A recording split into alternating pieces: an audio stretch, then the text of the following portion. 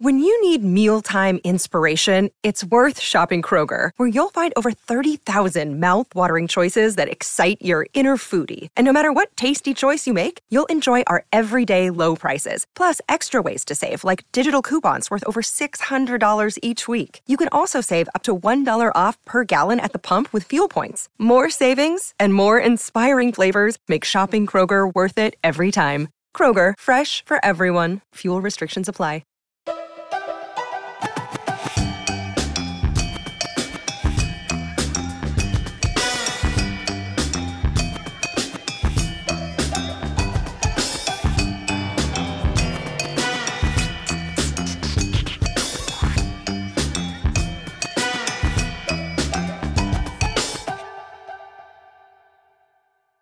Welcome to My 90s Playlist. This is a podcast about the hits of the 90s. We're looking back at what made our favorite songs so popular back then and why we still love them now.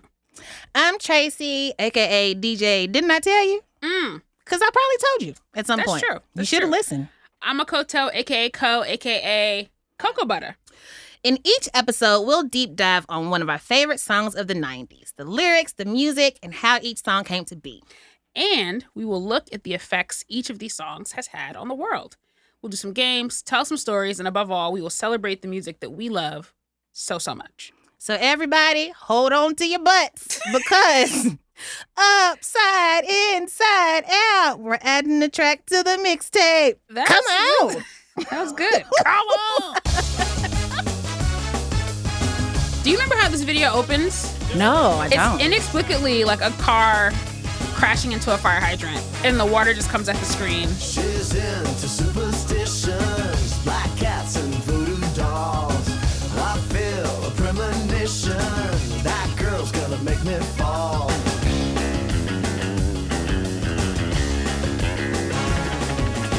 She's into new sensations, new kicks in the candlelight. She's got new addiction. I gotta say, it's not the verses for me though. It's the pre-chorus. Here. And Make you take your clothes off and go dancing in the rain. rain. That's a fun ass date. I mean, I'm with it. Crazy life, but she'll take away your pain like a bullet to your brain. Upside, inside out. She's living the This song makes me think of Chris Rock. Because what was it, Bigger and Blacker? He was talking about the song, and through the whole thing, he would randomly go, "Living La Vida Loca."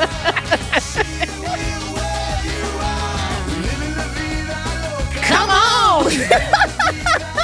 Yo, Ricky has the best come on in music.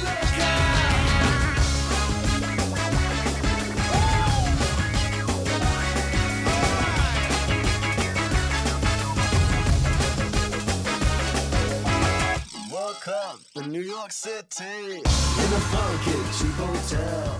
She took my heart and she took my money. She must have slipped me a sleeping pill. Oh my God, I fucking love Ricky Martin. I just gotta say, Me too. I just think he's like one of the most pleasant musicians that we've like come across in the last few decades. This is a wonderful transition into something that I really want to share. Oh my God, I'm ready. So, you know how I be watching old talk shows, like tabloid TV talk shows and stuff. So I'm watching one day as I'm dissociating and trying to pretend that the world is not terrible. The show's theme was people meeting their favorite singers, celebrities, and like being surprised by them. Jody Watley was on it. Come on now, Jody. Onyx was on there because Okay. there was this girl who was just like, I just love Onyx. It's just everything. And Onyx comes out, Akoto, on 11. Yeah. Yes, yelling. They just like jumping over stuff, and they just like, and the crowd is just like, oh my gosh. Even the girl who wanted to meet them was kind of like, all right, y'all, chill out for a little while. But the best part was when somebody wanted to meet Ricky Martin. Ricky Martin was 23 at the time. Oh my God. He was a baby. This is 1995. Okay. He comes on to sing a song, and like Ricky could barely get through it because the audience lost their shit.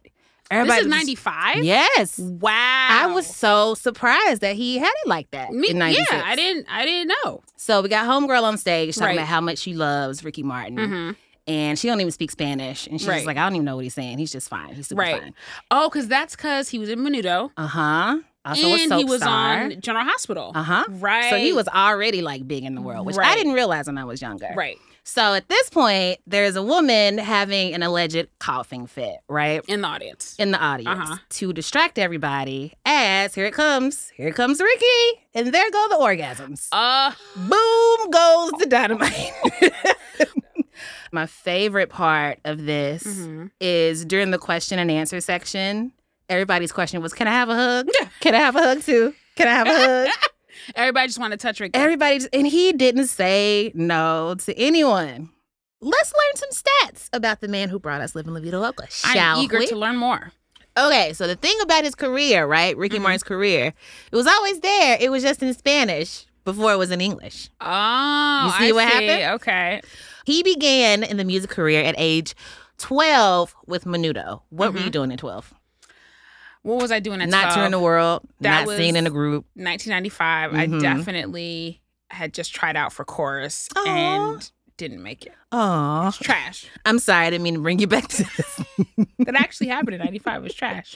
But anyway, it's well, fine. listen, Ricky Martin would have made that choir because he made Menudo at 12.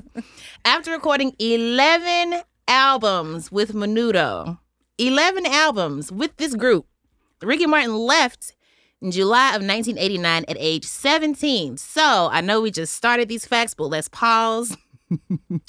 I'm sorry. Right. 2 albums a year? Yeah. I don't know if I've made 11 anythings. You know? I've definitely made 11 omelets. Have they all been bangers? I would say so. Wow. Okay. So it's a me thing. All right. So for most of the 90s, Ricky Martin acted. Ricky Martin sang. He released 4 solo albums in Spanish. He became even more popular. And then this man was like, okay, I'm about 6, 7 years old. What else can I do? He's like, let me go. Time's running out. Must reach my maximum potential. He's like, okay, well, let me go ahead and be on General Hospital real quick as a Puerto Rican singer and bartender. My grandma and auntie's favorite soap. Really? Were they in love with Ricky Martin as the I don't bartender think so. and singer? No. But they loved that. And it was fucking huge. Yeah. This is back when everybody's auntie and grandmama and them watch the stories. Like, Yes. oh, my stories is on. General Hospital exactly. is probably the story that your grandmama was talking about when she said her stories. Yes. So on the set of General Hospital, Ricky felt like he lacked chemistry with the rest of the cast, right? And he noticed that people treated him differently because of his accent, because of his beautiful, just like luscious Puerto Rican accent. I love it so much. And at the time... So rude. Right? Just let people be. At the time, it was really rare for Latinx people to appear on American TV, right? And people suggested that he take accent reduction classes. And guess what he was like? He was like, nope. Come on. Refused. I knew I liked him. He was like, God don't make no mistakes. Right. Don't make no junk. No. I sound like what I sound like. You're going to love it. Listeners, I'm standing for Ricky. She's not. She just told y'all a lie. Her spirit was standing, though. Yes, my spirit is standing. I really appreciate that. So then after General Hospital, he's like, all right, I'm just going to do my music thing. Remember when I was 2 when I made all them albums back in the day? I think I can still kind of dabble, dibble and dabble. And he did so. His star rose exponentially. And basically, he was known everywhere in the world except for the United States. Tracy. Yes. Can I tell you about Ricky's introduction to the U.S.? Yeah. And you might remember this because I definitely remember watching this. So Ricky Martin had an unforgettable Grammy performance at the 41st Grammy Awards in 1999. He performed The Cup of Life, which was the official World Cup song of 1998.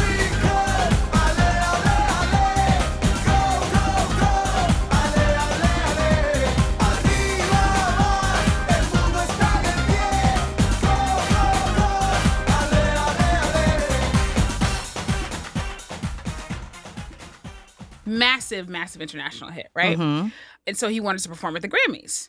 And just in general, Latin artists performing at the Grammys was back then and still is very rare. In fact, in the past 30 years, I've read there have been fewer than 15 Latin performances at the Grammys, including Daddy Yankee's rendition of Despacito last year. Wow. So it's crazy. It's already super rare. And the Grammys are really resistant to giving Ricky a performance slot. Right. No one really knew him, as you said, like as a solo musician in the U.S. So it's always very risky when you're giving a performance and like no one in the audience really knows what's going on, It's right? like the biggest stage ever. Exactly. But they obliged. They gave into it. Girl. It was Do you lit. remember this? I'm pretty sure. Okay, so let me tell you what I remember. Okay. I remember Ricky Martin on top of something. It's like a moving platform or something. Girl, I'm getting to it. You got it. Okay. You got it. So, the song starts. Mm-hmm. Mysterious people dressed in all black roll Ricky Martin out in what appears to be an elevator on wheels. A steel elevator on wheels. It's just like this big silver massive contraption. Okay. Can we see through the contraption? No, not yet. Okay. Nobody knows what's going on. They're just wheeling this big ass square onto the stage. Okay. They turn around to reveal a Ricky Martin. Smiling, of course, because that's like his favorite thing to do. And he's so good at it. Yes. A smiling, dancy ass Ricky with wide leg leather pants. I remember the leather pants. Yes, okay. I remember the leather pants. So he launches into a bilingual version of Cup of Life, right? Uh-huh. People are in their seats. They're nodding their heads. They're like, oh, well, this is festive. Cute. This is cute. At one point in the performance, Ricky even screams, "Come on, America!" Help me, help you, America. Right. So at some point he's going through, and it's almost like at this point before the bridge, he goes, "Oh, me and my pants are not enough? Fine then." The bridge hits. Tracy, it's a fucking conga line. Several conga lines coming through the aisles of the motherfucking... Yes, that's what I remember. So at this point, the white people are going crazy, right? You know they love a conga line. So white people are fucking losing White people do love a conga line. Yeah, that's they really true. do. So white people are fucking losing. They're like, oh shit, this is about to pop off. So while we were paying attention to the conga line, they were setting something up on stage. You come back to the stage, girl, it's women in 30-foot stilts. Well, how you sneak a 30-foot anything? Doing like praise dances with the streamers, just popping off. The little ribbon dancing. Just little ribbons. I'm like, you got all the way up there to do some ribbons or whatever. I don't know. I would have chose something else, but it's fine. So at this point, the crowd is like, holy what shit, in the what? This is amazing. Clearly into it. By the end of it, people are standing up. There's like quintessential 90s artist, J-Lo, Beck, just like clapping, looking around like, oh my God. What is happening? This was exhilarating. And, you know, there's just like confetti, happiness, confusion, I remember joy. the confetti. It's just great. So that was his first introduction to the U.S. At the time, the head of the United Talent Agency called Martin's performance the single biggest game-changing moment for any artist in the history of the Grammys. Wow. 1 month later, they're like, fuck it. Just throw everything at him. And that's when he dropped the album and the video and the single for Living La Vida Loca. It debuted at #1 on the Billboard 200 and sold 661,000 copies in its first week of release. Wow. Becoming the most successful album to debut on the Billboard charts by a Hispanic artist. And then, of course, Living La Vida Loca hit #1 on the charts and stayed there for 5 weeks. 5 weeks is a long time for a song to stay on the chart, but at #1 in particular. Yes, bona fide. That's wild. One of the things that I love about Ricky Martin is like Ricky has a very signature move where he like tilts his hips to one side and then his torso goes the other way. Wait. And he just stays there. You're right. I just did it. We just did it. Yeah, that's he just stays there. Yes. Ed got it. That's it. He just stays there. He's like, do you really want it? Do you really want it? And he just switches back and forth. And like, it's basically like a slow motion shimmy, right? Like, but it's just like, whoa. He just pauses and lets you take it in. And I feel like, I'm like, damn, does he just stand that way regularly? Because it's just so great. And it's very graceful. Anyway. I did it twice and it's raised my confidence at least like 3 points. Exactly. Shout out to Ricky Martin for that. Okay, so we're going to do something a little bit different. We know lots of stuff. We're really smart. But you know what? We don't know everything. And a thing that we are not experts on is Latin music. Indeed. So later, we're going to talk to the man who wrote Living La Vida Loca, Desmond Child, about the creation of the song and his extensive songwriting career. But first, our producer, Eric, is going to talk to Dr. Maria Elena Cepeda, who is the chair and professor of Latino Studies at Williams College, about the history of America discovering, I hope you can hear my air quotes when Big I quotes say that, there. Discovering Latin music and what the 90s Latin explosion actually means. Let's hear that now.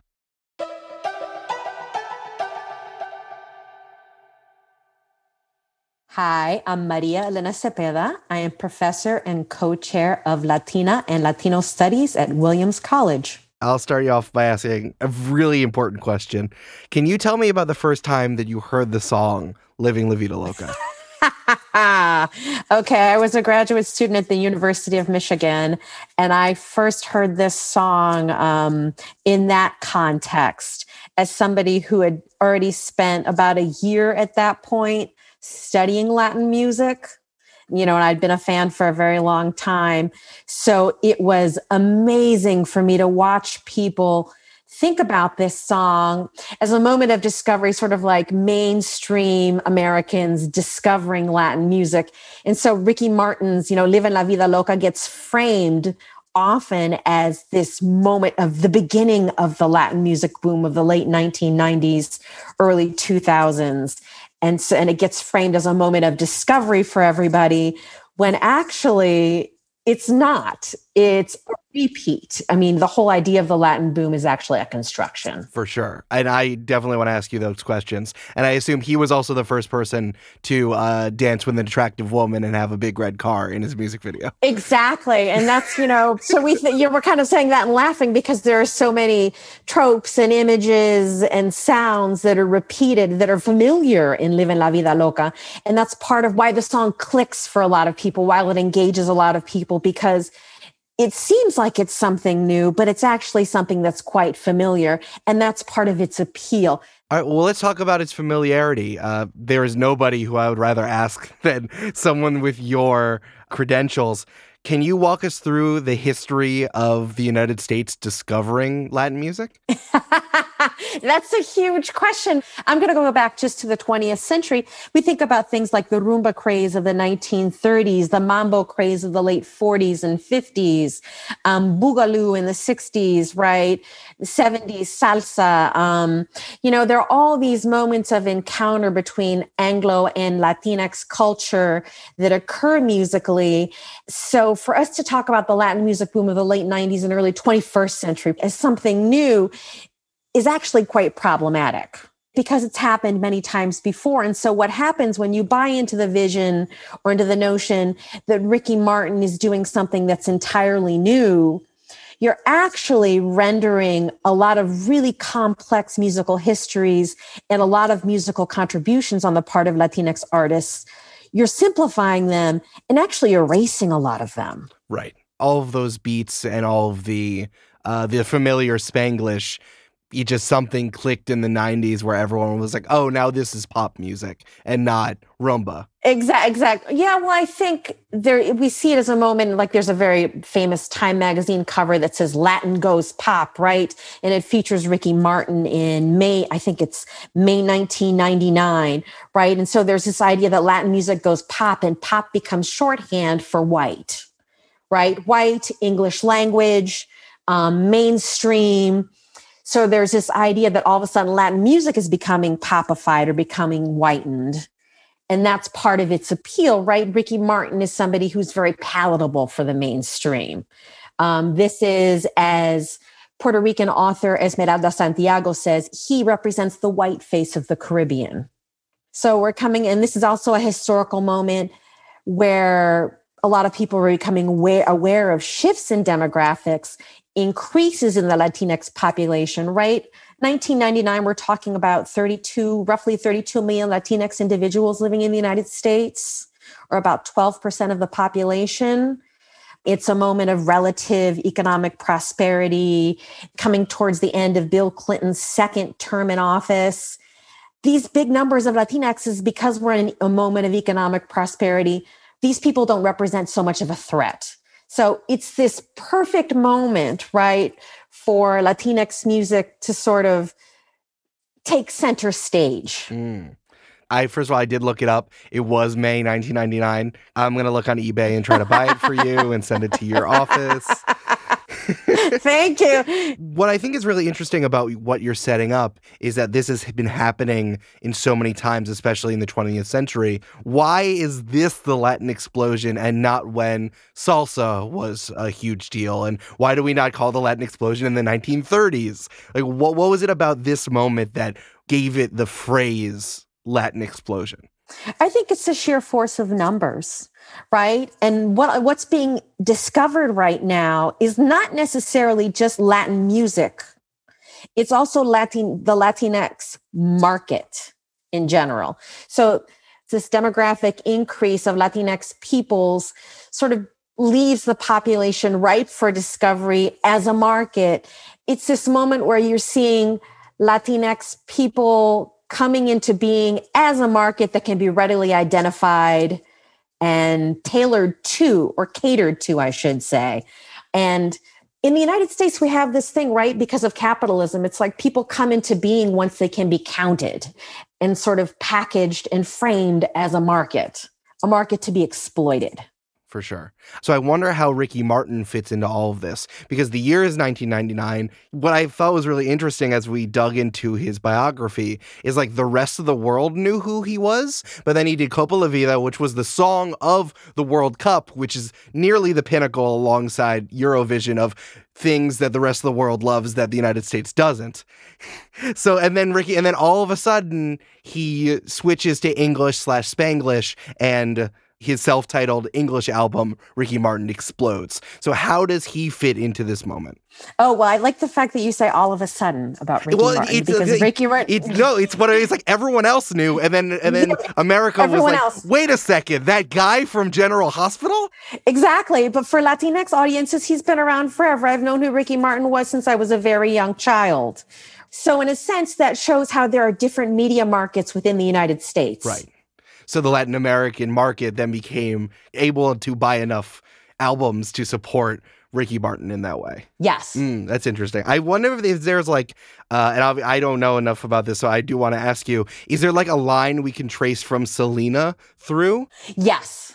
You can directly draw a line between Selena and Ricky Martin. You can say Selena comes before Ricky Martin in the chronology, but Selena's death, and what happens when Selena dies, is that People magazine decides to do a cover story of her. And they decide to do it for select portions of the country like Texas, where they said, okay, there's a large Mexican origin population in Texas.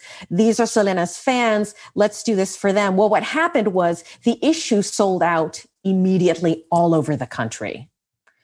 And People magazine says, wait, Latinxes read and they have money. So People en Español is born out of that moment. And that is a big moment in sort of like Latinx media and music boom that starts coming, that starts around that moment. This particular boom, again, I don't want to say this is unique, but this particular boom starts around that moment, 1995, with the death of Selena. And then this starts to, steamroll. And then we get to the moment of sort of what people think of as one of the apexes of the moment of this whole cultural moment, which is Ricky Martin in 1999. And one thing I really want to highlight about his performance in the Grammys and also in the video for Livin' La Vida Loca is the energy. There is so much energy in that performance. It's really arresting, whether or not you like the music, whether or not you find a lot of the tropes and imagery very tired, which I do, right? I mean, the video and the performance are all about excess of sound, excess of motion, excess of color. And again, very stereotypical ideas about Latinx peoples that get recycled on screen and over the airwaves. For sure. It's amazing though. And then like this becomes this is one of the most important songs of the 90s. It has importance beyond the 90s. It's still reverberating. It's like a little time capsule, right? I mean, these songs are windows onto what we're thinking about as a society, what we value as a society in that particular moment in time. Absolutely. Well, let's talk about some of that reverberations. What are we feeling now from Living La Vida Loca, the cresting of that wave? We'll still sing, like Despacito, which lead us to think about crossover in new ways. What I think is interesting about Despacito is that although it was a massive hit in Spanish language, I feel like Justin Bieber came in and rubber stamped it. Yes. Like we still needed Justin Bieber to be like, don't worry, guys. We got this Canadian boy. He's here too. In a way, it sort of opens up the song to new markets, to new listeners. And it's not just Justin Bieber who's reinventing himself. One of my colleagues has done a lot of research in this area. Her name is Petra Rivera Rideau.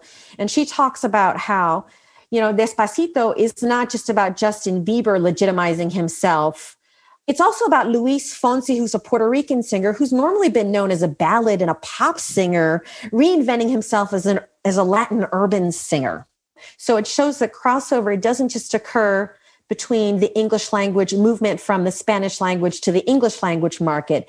It's also about movements within or and across different Latin genres, right? And there are real implications for that because people have tended to think of Latin urban music and songs like Despacito, and they associate them with Blackness.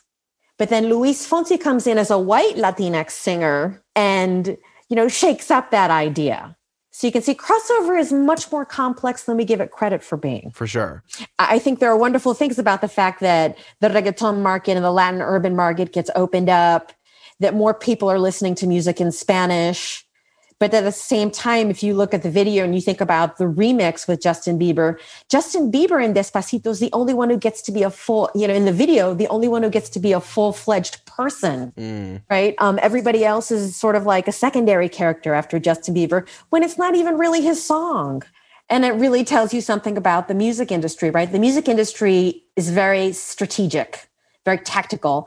Music it's so expensive to produce a single, so expensive to market one that they don't want to take any chances. Nothing is left to chance. Absolutely.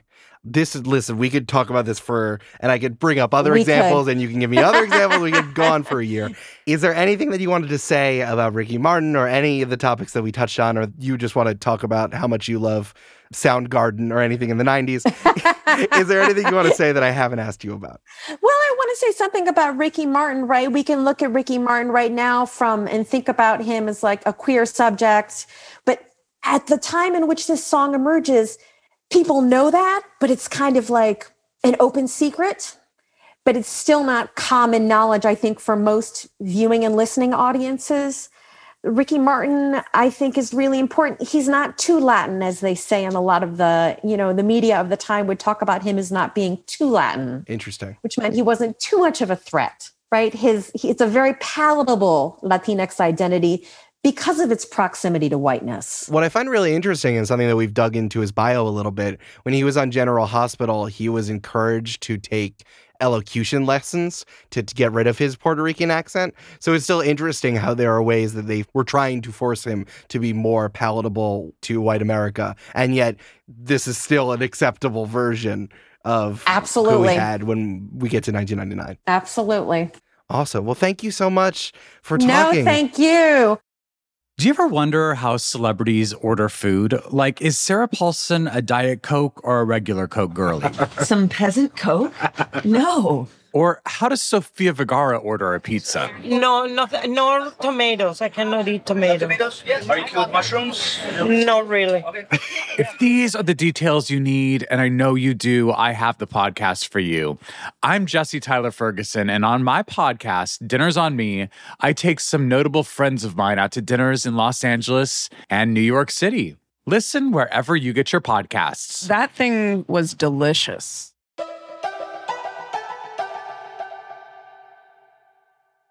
Hi, I'm Desmond Child, and I am a songwriter. So we want to start off talking about the quote-unquote Latin explosion of the 90s. What do you think about that particular term, Latin explosion? To me, it kind of sounds like a title that someone very outside of the Latin pop music industry made up. But is it an accurate term to describe what was happening with music then? Well, I think that it's pretty accurate that the moment had come. And moments come when there is a star that ignites a genre of music. Elvis Presley did that. So did Frank Sinatra. So did Michael Jackson. And the star that came along after a very long time from crossover Latin music, which had been a decade before with Gloria Estefan and John Cicada, there came a very special boy who came out of a group called Menudo. And he grew up and he began performing and making his own records, and he kept his Menudo fans and built on that. And when I met him, he'd already become quite popular in Latin America, and his name is Ricky Martin. Yes. And so what happened was that it was a confluence of my coming back to Miami Beach, where I grew up, after the earthquake, the Northridge earthquake in 1994. My husband and I decided to move to Miami. And so there I kind of got back into Latin music, which were my roots. My mother was a Latin songwriter, and my uncle was a Latin singer and dancer. And so I grew up in Latin music. So I went back and I started going to Latin clubs like Centro Vasco and started taking salsa lessons and all of this stuff. And it was very much fun. And then I got word from my manager's wife, Carlene Simone, that there was a kid who was on General Hospital who was very handsome and could sing. And then I got a call from my friends Debbie Ohanian and Richard J. Alexander, because Debbie had seen him and introduced him to Richard, who cast him in Les Mis on Broadway. So now I was getting it from two different sources. So I said to my manager, I said, okay, come on, let's figure this out. So he went to Columbia Records, and sure enough, they were already trying to see how they were going to cross him over into the international market, and especially the U.S. market. And so it just so happens that he lived 6 blocks down the road from me. Crazy. Oh, wow. And so it was quite convenient. And I was already making records in a converted garage on a system called Pro Tools. And I decided, okay, well, this is going to work out, and he can just pop over here and sing. And so we started working together. And he brought along with him his kind of co-member of Menudo, who became his kind of alter ego and his producer and songwriter. His name Draco Rosa. And so then Draco and I began co-writing and producing for Ricky together, because I just figured that, you know, he would understand, you know, Ricky's style intimately. And so then what I brought to the picture was my pop skills and the rock anthem technique that I had learned from working with Paul Stanley of Kiss and working with Bon Jovi and Steven Tyler and Joe Perry of Aerosmith and Alice Cooper and Joan Jett. And I brought all this kind of rock anthem style to Latin music. And so that's, to me, that was what ignited the Latin music explosion of the new millennium. Right. So tell us about the moment that you wrote the song. Like, how much do you remember about the day? Like, I want you to walk us through this. Well, first of all, we had an inside track on who was going to be the main artist for the World Cup of 1998, where it was France against Brazil, and it was going to be in France.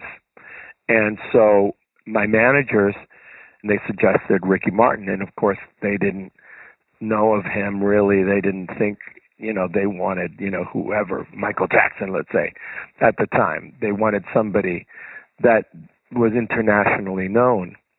And so we didn't care, and we wrote a song called The Cup of Life. And we presented it, and everybody went crazy. That's the Yeah, the song that he sang on the Grammys, where Madonna went crazy and the whole world just Literally woke up everyone. to Ricky Martin. Yes. So that song was called The Cup of Life, La Copa de la Vida. And so after that Grammy award, we still hadn't come out with the record yet. And we were almost wrapping it up because we wanted to cash in on his performance. And his manager, Angelo Medina, called me up and said, hey, you know, we need a song that's in Spanglish. Spanglish. That's English and Spanish. Because, you know, so this way everyone can understand the song. Because The Cup of Life, you know, did have English lyrics, but, you know, it was very strong in Spanish. So that's when I put my thinking cap on, and I came up with this title, Livin' La Vida Loca, because I thought, gosh, what does everybody know who's American in the U.S.? And El Pollo Loco. Loca. That's smart. And so I came up with this idea, and Draco worked with our arranger, coming up with a fantastic feel and track and the swing of the melody. And so then they were working in one room and I was working on the lyrics, and Draco came in and we put the two together and finished it off together, Draco and I. And the vision of it was we envisioned Ricky as the Latin Elvis meets James Bond. So we envisioned him performing this like Elvis in Vegas, all dressed in black in kind of a small setting, a club-like setting. And that's how it went down. That's how the video went down. You know, swinging his hips around like Elvis Presley. Right. That's where that comes from. See, and there was another strong influence. The year before, Frank Sinatra had passed away. So we had been listening a lot to Sinatra Rat Pack music. So if you listen to the verses, they have that swingy sort of vibe. Swing music, yeah. you know, she's in superstition. Kind of like a woke up in New York City. The lady is a tramp, you know, that kind of idea. Then when we got to the chorus, then it was fist in the air, influenced, of course, by La Copa Vida, but also rock anthems that I had collaborated with Kiss and Bon Jovi and Aerosmith. So it all just came together, and we did it all in my Pro Tools studio, all digitally recorded and mixed, and it was the first song to go all the way to number one, completely done in a digital format. Wow. I didn't know that. So it's like it made history in so many ways. When did you know that you had a hit on your hands? Is it while you were writing the song? Is it after the song came out, the first demo? Like, when did you know, like, this is it? I think when we did the demo and Draco sang the guide vocal and it just all came to life. It was, you know, second you heard it, you had goosebumps. And then when Ricky heard it and he started jumping up and down and he was like so ecstatic, he immediately went in and started singing it and it all came to life. So we already knew we had something. It was so unique, but it also opened a very big door to Latin culture and Latin language. Yeah, talk to us about how this song changed Latin music and just like music in general. Well, first of all, the sound of it, that was all recorded and mixed digitally in Pro Tools. So it had a different sound and it jumped off the speakers. So from that moment on, no one would record with anything else. I mean, I brought my friend Mark Bright from Nashville. He was Rascal Flatts and Carrie Underwood. And I showed him the system and he said, you know, Nashville will never go for that. Within 1 year, every studio had converted to Pro Tools and all those big recording machines were in the hallways, just sitting there like discarded elephants or something. That's amazing. I have so thoroughly enjoyed, it's like a history lesson. There's so much that I did not know about Ricky Martin and how Livin' La Vida Loca came to be and the Latin explosion. We are so thankful for you being so generous with your time. Is there anything that you'd like to plug, some projects you've got coming out? Where can people find you and your work? I can be found at Desmond.Child on Instagram and Desmond Child on Facebook, and I think it's Desmond Child on Twitter as well. And my website is DesmondChild.com, where there's more information and news. I've co-written my autobiography with David Ritz, and it's called Desmond Child, Living on a Prayer, Big Songs, Big Life. Oh, I love that title. And that's going to be out next year as well. And I also have the story of my family before and after the Cuban Revolution. It's become a Broadway show called Cuba Libre. Been working on that, and I also have been developing limited series called Transcon, the making of Lou Pearlman and the boy band Revolution. And it's set in Orlando. And it's the $500 million Ponzi scheme that bankrolled the making of the Backstreet Boys and NSYNC. So, you know, I'm pretty busy. I go from one Skype to the other. It sounds like there's a lot of places people can find you and a lot of your work that we get to consume. And in the current landscape, we're going to need some good art. Yes. Old stuff, new stuff. We are very, very excited.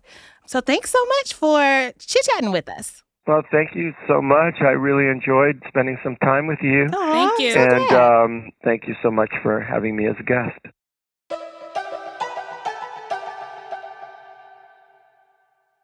All right, friends and family, this has been my 90s playlist. But before we go, we have one more segment that we like to call Put me on. Put me on.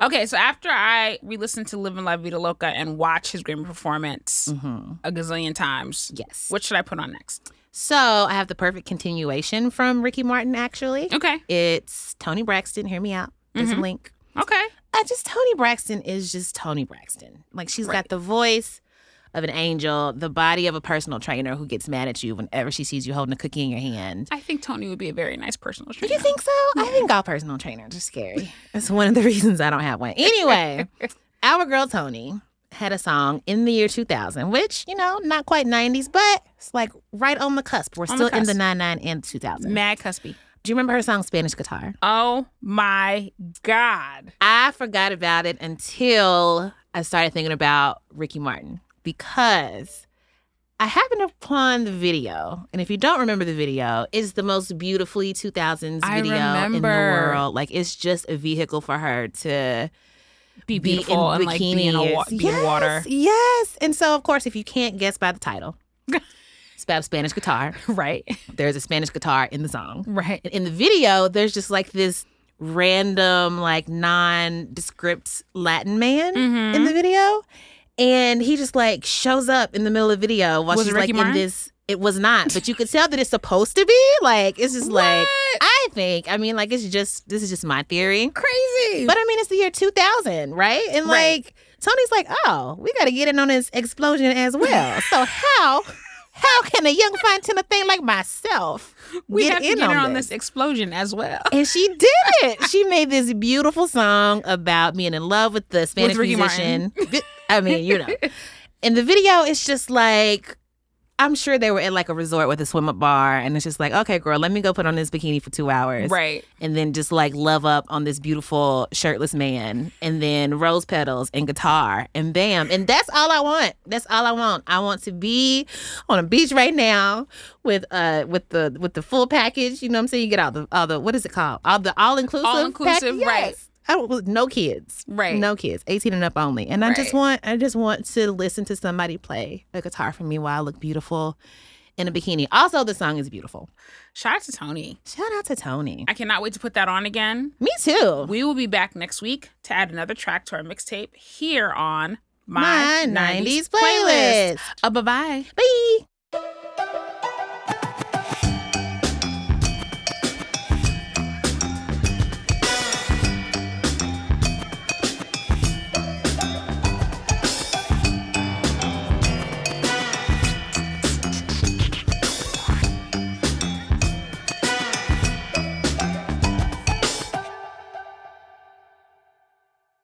My 90s Playlist is a Sony Music podcast. The show is hosted by me, Tracy Clayton, and Akoto Ofori-Atta, and produced by Multitude. Our lead producer is Eric Silver, editor is Brandon Grugel, and executive producers are Tracy Clayton and Amanda McLaughlin. A special thank you to the artists, their managers, and everyone at Sony Music who made this podcast possible. For a full list of show credits, please visit my90splaylist.com. You can find a playlist of the songs from and inspired by our show by searching My 90s Playlist wherever you stream your music. And if you like the show, please hit subscribe and be sure to tell your friends. That is the best way to help us grow. Thanks for listening.